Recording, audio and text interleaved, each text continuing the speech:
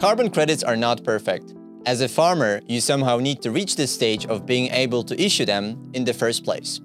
In our recent conversation with Simon Torras from Bageera, we dive into the topic of increasing the flow of private capital to finance this gap. If you want to learn more how this market looks like, this is the episode for you. Enjoy the show. Hello guys, welcome back to Ragnarsson Invest podcast. Today's topic, nature-based project and its financing. And our today's guest, Simon Torras from Bageera, was kind enough to share his experience in the area. Simon, welcome to the podcast. Super great to have you here. Thank you very much for having me. So when it comes to nature-based projects, let's say I'm a farmer, I own a forest, and I would like to finance the transformation of my land. What the transformation actually mean and how can I finance it? That's kind of a basic question, but I think it's a good starting point. No, and it's not basic at all. I think that it actually, if you take a step back, it's maybe worth asking, like, why would you need to do a transition? Why is there a need for a transformation? And I think that this all revolves around the need of us to transform our mentality when it comes to how we value nature, as in acknowledging that in the past century or so, probably how we've been treating nature is not a sustainable thing. And what I mean by, let's look at sustainability, trying to detach it from like this corporate label, which theoretically means doing good in your operations, and actually for what it really means, which is something that can be maintained over time. So basically what I mean is that I think that we need to reverse the trend and start to acknowledge the full value of ecosystem services that nature provides us with. From the CO2 it captures to the clean water it can provide us with. A typical example is a forest. So something like you were saying, a forest steward, traditionally how they've valued an asset class like this is for the timber that you can extract from it. But the reality is that a forest provides so many other services to society that we're failing to account for, again, like the carbon. And this is increasingly starting to change. So there is some signs of optimism, which I think goes directly to your point of what are the alternatives to finance these sort of transitions, which is effectively things like credits, which we can get into a bit deeper later because there are some controversies around it, but some mechanisms we start to acknowledge and create incentives for this are already in place. I think that none of them are perfect yet. A lot of still needs to be done, but again, I'm optimist, and although I think we do need to hurry in that sense. From the perspective of a farmer, like if we talk a bit like low level needs, so there is the transformation that they want to go through. We all talk about regenerative agriculture and other kinds of regenerative projects, and there's like different ways I can finance the whole thing. And could you shed some light on what options do I have as a farmer? What's my situation as of now, and why is it a challenge actually to finance the transformation? Yeah, a very good question. I think it goes a bit back to the fact of what is valued or what is paid for. So currently, a farmer that wants to transition their mode of production to more regenerative practices, which effectively is a way of saying that they're changing the way they produce so that it goes more in accordance to nature, and that at the same time it has benefits like the fact that it not only doesn't emit so much carbon, but it actually sequesters it. The way to finance this is actually through traditional financing mechanisms, so bank loans. The problem with these things is that, and again, I think this is another topic, but is that the sort of the track record for financing these transitions, even if they can be lucrative over time, because it's already been proven that regenerative practices can increase the yield in the long term for a farmer. It's something which has a limited track record, and hence the banks or traditional financing projects are not very accustomed to financing because of the duration of these projects until the yield increases. So currently the financing mechanisms for a farmer, if you went down to the lower level, they're very limited because unless you actually have what I would think would be sort of like a venture capital playing in this project finance approach, which is able to take a bit more of risk derived from the fact that there is less precedents and case studies for these transitions. It's very hard for them to access this financing. So The options that I hear is it's like the very traditional ones like bank loans. On the very end of the scale would be, let's say, private investors willing to put a lot of risks and see what happens. But the problem is that it takes a lot of years to actually see the results and get returns on investment. No, I was going to say that, yes, that's exactly correct. And that is sort of the interesting part, which is unless you start to put additional incentives to align the interest of these players, these private capital players who could finance these transitions, it's very hard for for farmers just to get a loan based on the returns that that prospective lender can get from it. So, for example, if instead of a financing institution, a traditional bank was the one who was financing this, and it was more of a corporate could be incentivized to finance this transition. There is a very interesting topic here, which is the idea of insets versus offsets. Again, I think we can cover this later on, but the point is, what if you can align the person who is sourcing from this farmer to finance the transition to more regenerative practices, which in essence means that they're also improving the overall sustainability of their supply chain. So it's a matter of aligning incentives, a matter of valuing more things than just the financial returns, so that you can actually get like a complete financial structure that makes sense for all the parties.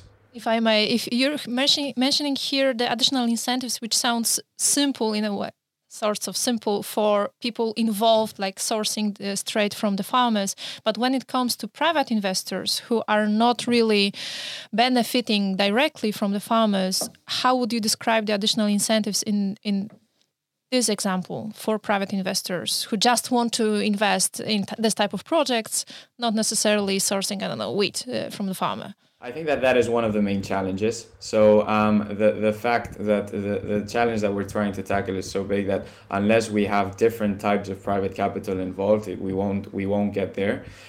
So getting institutional investors involved is not only a challenge, but actually something that needs to be done.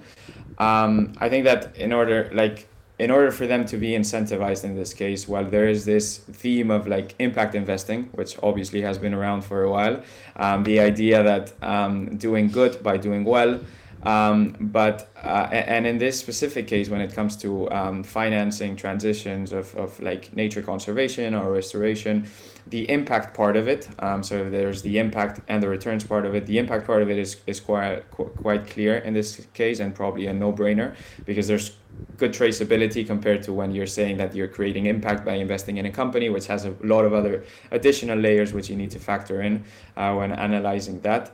But the wobbly part of it is the returns part. So if you want to incentivize private capital and impact investing, well, impact investing is still investing, so they need to solve for certain things. And I think that the main challenges here for institutional investors are threefold. The first one is on the scarcity of high quality projects, which is going back to like the restoration, the reforestation example. It's a very nascent asset class in that sense. So there's a bottleneck within the supply. The second part of it, which is even more applicable to institutional investors in this case specifically, is the very long-term horizons of these investments. A reforestation initiative can take 80 to 100 years. So obviously, if you have to solve for like a mandate that is sort of up to a decade, that's a bit hard to balance.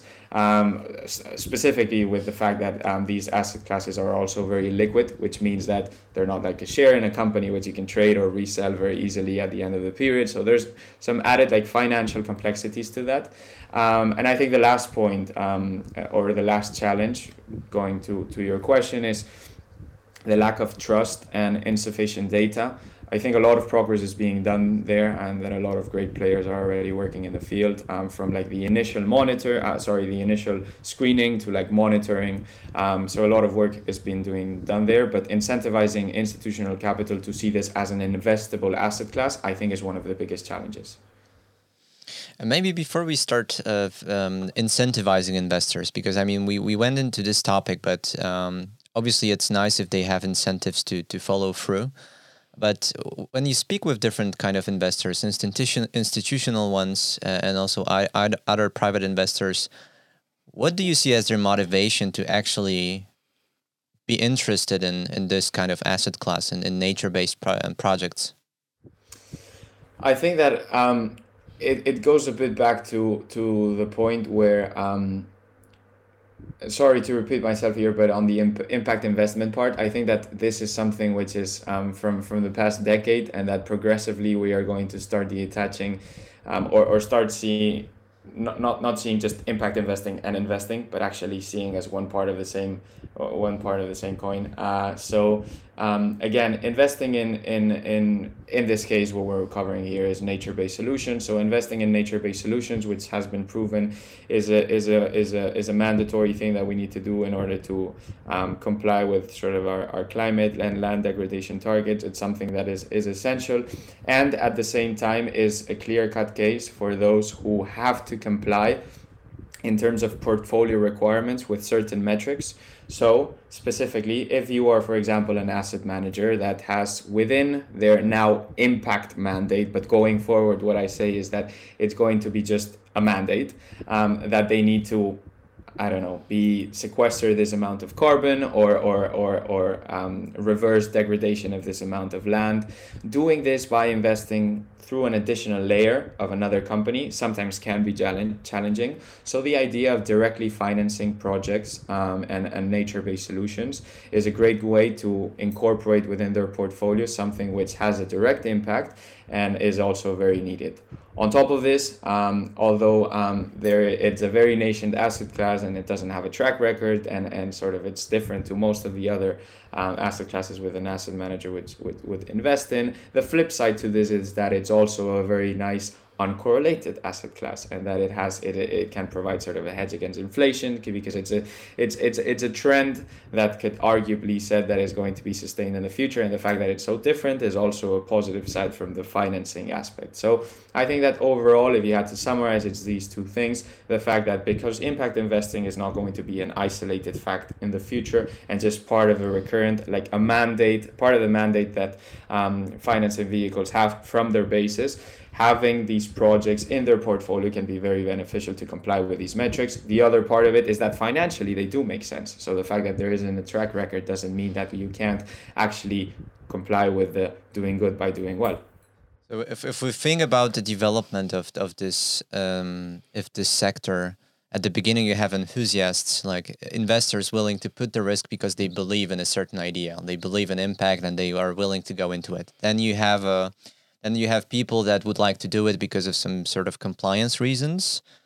Then, as you say, in the future, it's going to be a bit more like it's not compliance; it's just the way to do. Like this example you gave with two sides of the same coin. Like, where do you see we are as of now on this timeline? Are the investors still somewhat withdrawn from those kind of investments, and they would rather stay and see what happens, or it's becoming slowly the mainstream of what happens on financial markets? Absolutely, as in the first part, there's still a bit, there's still like this feeling that people are sort of seeing this a bit from the outside. I think that the main reason for this is that probably regulation is not up to speed in this, and I can't criticize it because it's very hard to sort of to move these things. But the reality is that we're not there yet, and until there is more clarity on, I mean, we still don't even have like proper definitions of what it means to be net zero. We still don't have scientific targets of sort of what you want, what it means to offset, which is a different topic, what it means to something like this. And definitely we don't have enough enforcement. Voluntary markets for these type of initiatives take up the majority of investments, whereas mandatory ones are very limited. So yes, there is this perception that until sort of the only big thing that is currently sort of being spoken about is the idea of being of being net zero, or having your decarbonization strategy, which inevitably is nowadays linked to offsets. But the point of just investing in nature as a new type of asset class is something that is still very underdeveloped. I believe that a lot of progress has been done, and well, it's clearly exponential in that sense. We are speaking about it way more than we actually act, but the fact that we start speaking about it inevitably also brings action at some point. So I think that what we've seen in the past year or so is massive changes there. So this will change quite rapidly, I believe. So to simply sum it up, it's unavoidable future, which is good in some way, but we're still moving kind of a blindsided, and there are so many question marks, and we're still kind of experimenting with different tools, with different incentive methods, and one of those are actually carbon credits, something that we've mentioned at the very beginning that we're gonna speak later, and I think that's a good time to move into that topic. So I know from our private conversation that you have pretty strong opinion about carbon credits. Would be awesome if you could share it right now. Yeah, definitely. Quite a controversial topic, offsets, in terms of, I think, summarizing in terms of like what should and shouldn't be counted, and if people are really doing what they say they're doing when they take your money. I think that there's like two big areas to look at when you want to criticize or not or offsets. To be clear, I think that it's just one of the many mechanisms that we can build in order to incentivize this flow of capital. It's not a perfect one, but it's better than nothing. So yes, I do have some views on it and some controversial ones probably, but I am not all against it. So starting with like more of the practical issues, there's the typical barriers, which I think it's like, for example, permanency, which means like asking the question of what is the risk of that carbon being released back into the atmosphere. So you bought a credit from a forest that then burns down, then what happens there? Additionality, which even harder, which it means that it must be something that wasn't going to happen anyway. So if you bought an offset from someone that is claiming that they're doing a project that otherwise wouldn't have happened, it's very hard to measure these things. For example, if like there was a landowner that was planning to install windmills or like even like, I don't know, conserve that forest anyways, he can't just turn around and sell offsets to pay for it. And then there's at least another point, which is leakage, which is a very like clear risk of just displacing one harmful activity from one side to another side. So you say, I'm not going to chop down this forest and extract palm oil or plant palm oil here, but I'm just doing it on the site next to it, and then I claim the credits, which is cheaper or more beneficial. So there's a lot of things there. Then there's harder to solve issues, which includes biodiversity, concerns that some projects benefit certain communities more than others. But all in, I said that there were two areas. I think this is the first big area, which is more of like practical issues. The reality is that I think that we're solving for a lot of these. And again, I'm optimist here. There's a lot of very good companies that are working on like improving the quality of the projects, improving the data, building trust, even like creating insurance products so that there is like a more transparent and robust structure to it. This will obviously need to be supported by regulation, like we said before, the fact that it's not enforced. But overall, I'm supportive for this because carefully, like if you select good offsets, they can be a powerful tool for climate action. But then there's like the more where it gets a bit more tricky, which is on the deeper questions of whether there are better alternatives to offsets. And I briefly mentioned this before, but I think I'm very excited about the idea of insets. Briefly, insets refers to like the intentional reduction of emissions, both upstream and downstream, within a company's own supply chain.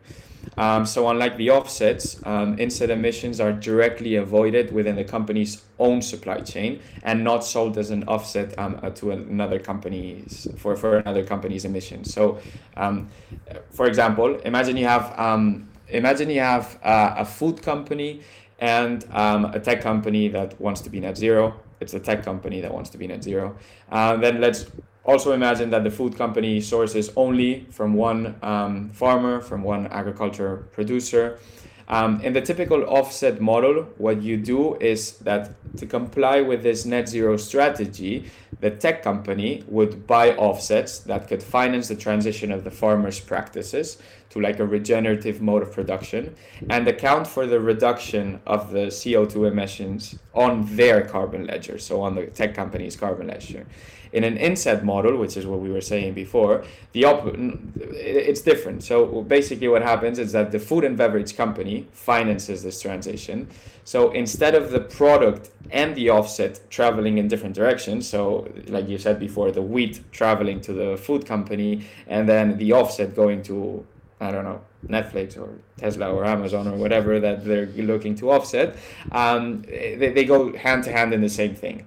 And I see your point as well before, which is this is sort of, it's very easy to understand this in agriculture, but I think that it can be moved forward to a lot of other industries, because while this insetting approach has been isolated mostly to like the food and agricultural chains, there's expected to be like a wider adoption for it, particularly in like very vertically integrated industries with like heavy scope 3 emissions, so like improving or creating low carbon metals for batteries for like for example car industries, so on and so forth. So I think that the idea of improving things within your supply chain and not, that's why I say that it's a bit more difficult to argue, because effectively you're on like a moral part where you say unless there is the correct pricing mechanisms, it's very hard to justify that you're just doing something well here and then something very wrong in another place.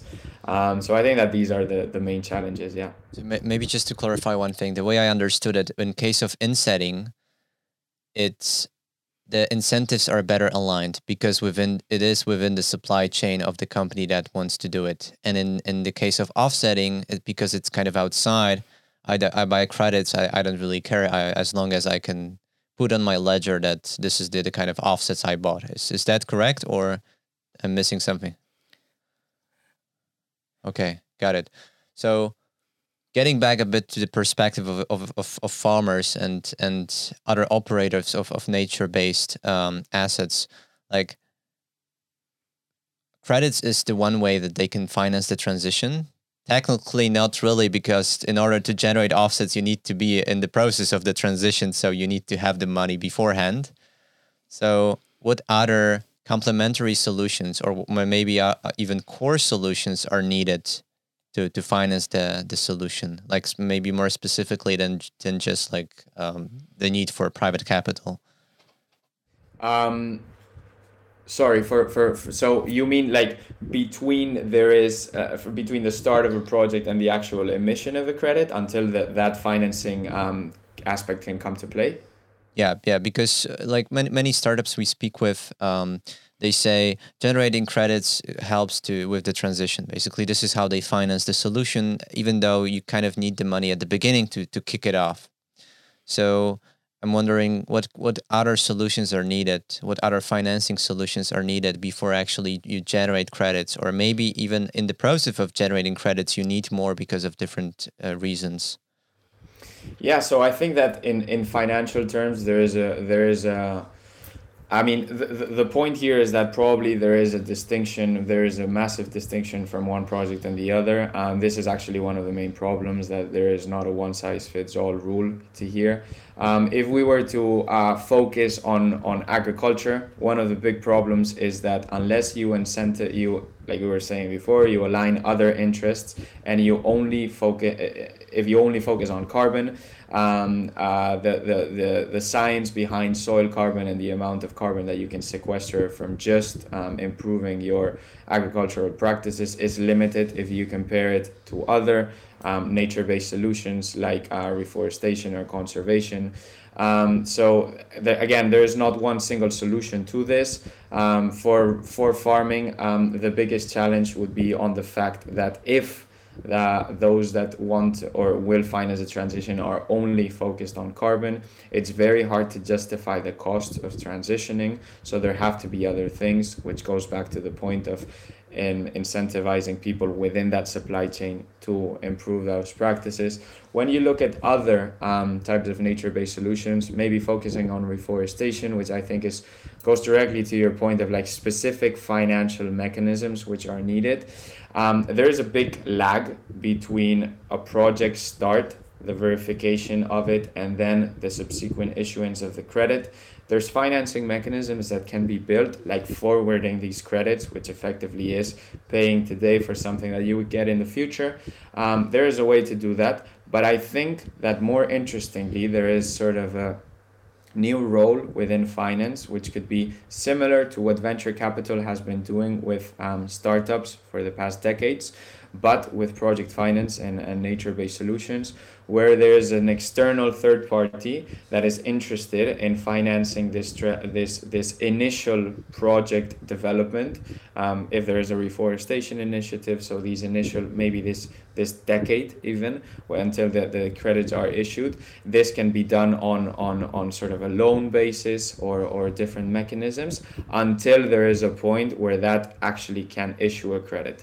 But I think that clashes also with the question that we were saying before: are the offsets the right mechanisms? But yeah, creating this intermediary between the point where it's actually lucrative and before is crucial, and then all the challenges and the additional complexities around that, which we mentioned a bit, which is the liquidity or effectively the lack of liquidity in these projects, the lack of trust, which also we mentioned with the insurance part. So there is a part where there's very interesting products in the financial industry which could be created around the insurance of these credits and the insurance that what these projects say they're going to do are actually being met, and how you solve that. It's all around building like this trust mechanism. Yeah. So same as we mentioned before, there are so many question marks around the whole process and the mechanism and the technicalities and the trust and all of that it's even hard to imagine where to start finding an answer. But I know also that you try to find an answer or try to find a solution that would support this transition and fill exactly this gap of being this third party that would help in the transition between the farmers up until the point of the project being, let's say, profitable in both matters, carbon and financial. So you tried to do that. How did it go? Can you share your story? I think it's really interesting and worth sharing with our listeners. Yes, absolutely. So basically, we started exactly with this idea. So effectively, with the mission of trying to bridge the financing gap between private capital and nature. This is what we've been trying to do for the past months. Effectively, how we did this is by creating a platform or an intermediary between this private capital investors. Private capital, I mean it to differentiate from public institutions, and philanthropic capital towards natural capital projects. So we focused on biodiversity conservation projects. We did financing of transferring to regenerative agricultural practices, conservation initiatives. So it was a platform, a marketplace, a matchmaker between these two parts. In order to do this, again, we tackled some of the challenges that we were mentioning before. So we tried to create a new asset class which was more liquid, in the sense that private capital could invest in it, but then resell it at some point if it did not match with their investment structure and the time horizons that they were considering. So in essence, trying to solve for these points. This is what we did. Then I think that also, to your point of how it went, we've been working on this for about a year now, and the reality is that although we have made good progress and that we got some great successes, taking a step back, there is a point that we did not consider very well in the beginning, which was what in the startup world is called the product market fit. So I think that in order also to hopefully provide some insights of our journey and maybe some things that you can learn from it, the summary of it is that we created something which we thought the world needed, instead of actually going for a specific solution linked to a client. So you'll see that when I described our solution, I was saying private capital, and I was saying it very broadly. The reality is that private capital can take a lot of forms. You can't just say, I'm offering this to the world, at least not in the beginning. And to illustrate this, let me just take a step back maybe and tell you how our journey went. All of this started with the idea of targeting retail investors, so people like ourselves, and thinking of creating a very cool app where everyone can contribute to nature preservation. But then we started having the first problems, which is firstly on demand, which was a lot of people were very incentivized for doing this, but there wasn't actually this need to invest in it. So there wasn't a pressing urge to invest in an asset class, which very few people understood, which was financing the moment before a reforestation initiative or a conservation for biodiversity can issue credits. Then on the regulation, because offering any investment product to retail clients is very complex, even more if the asset class is not very well proven yet. And last but not least, on the economics of it. So it's because of the heavy workload that was involved in finding these projects.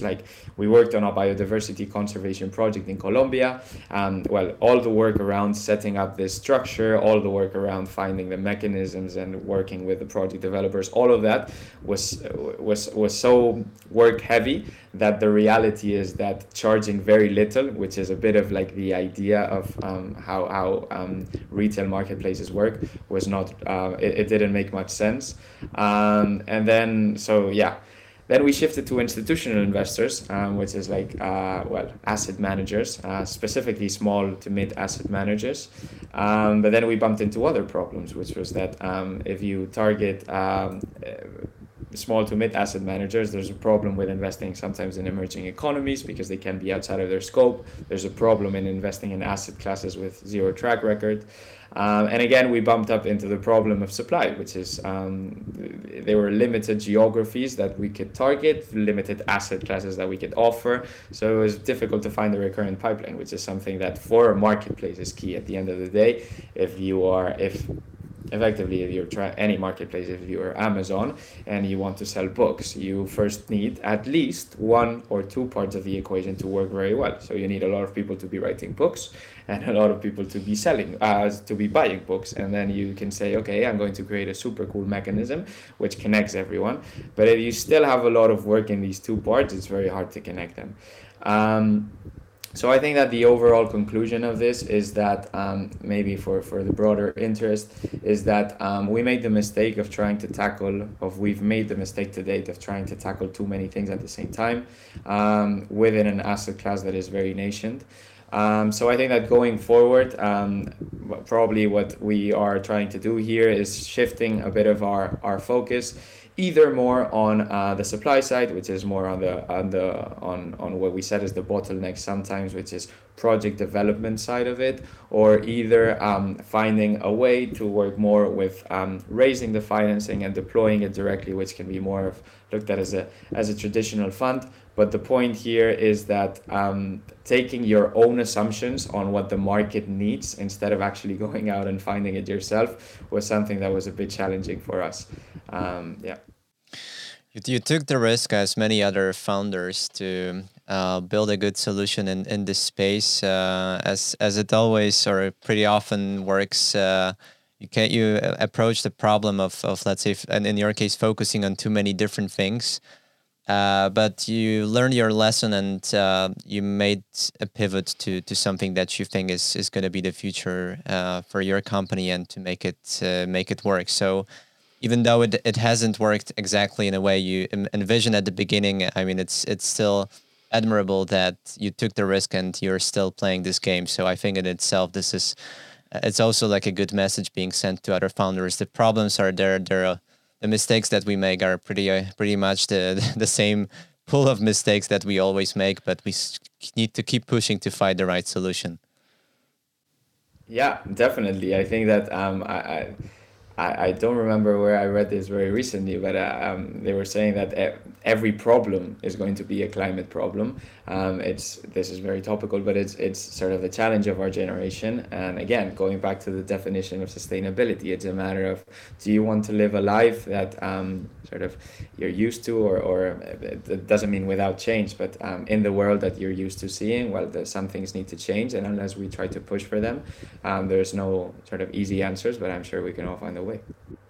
Simon, we spoke a bit about the perspective of a farmer, of financing the transition and regenerating land that they own. We spoke about the perspective of investors, what they like, what kind of barrier they have to deploy more capital in this space, what kind of mentality they have, and where we are when it comes to willingness to invest in such projects.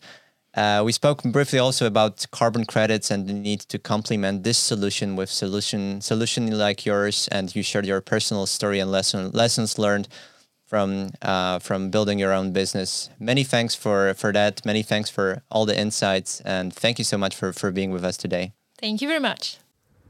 Absolutely. No, thank you very much. It's been super interesting. And also thank you very much for taking the time to create these podcasts. I think they're great. Hopefully we can reconnect in the future. Thank you so much, Simon. Bye-bye. Have a great day. Bye-bye.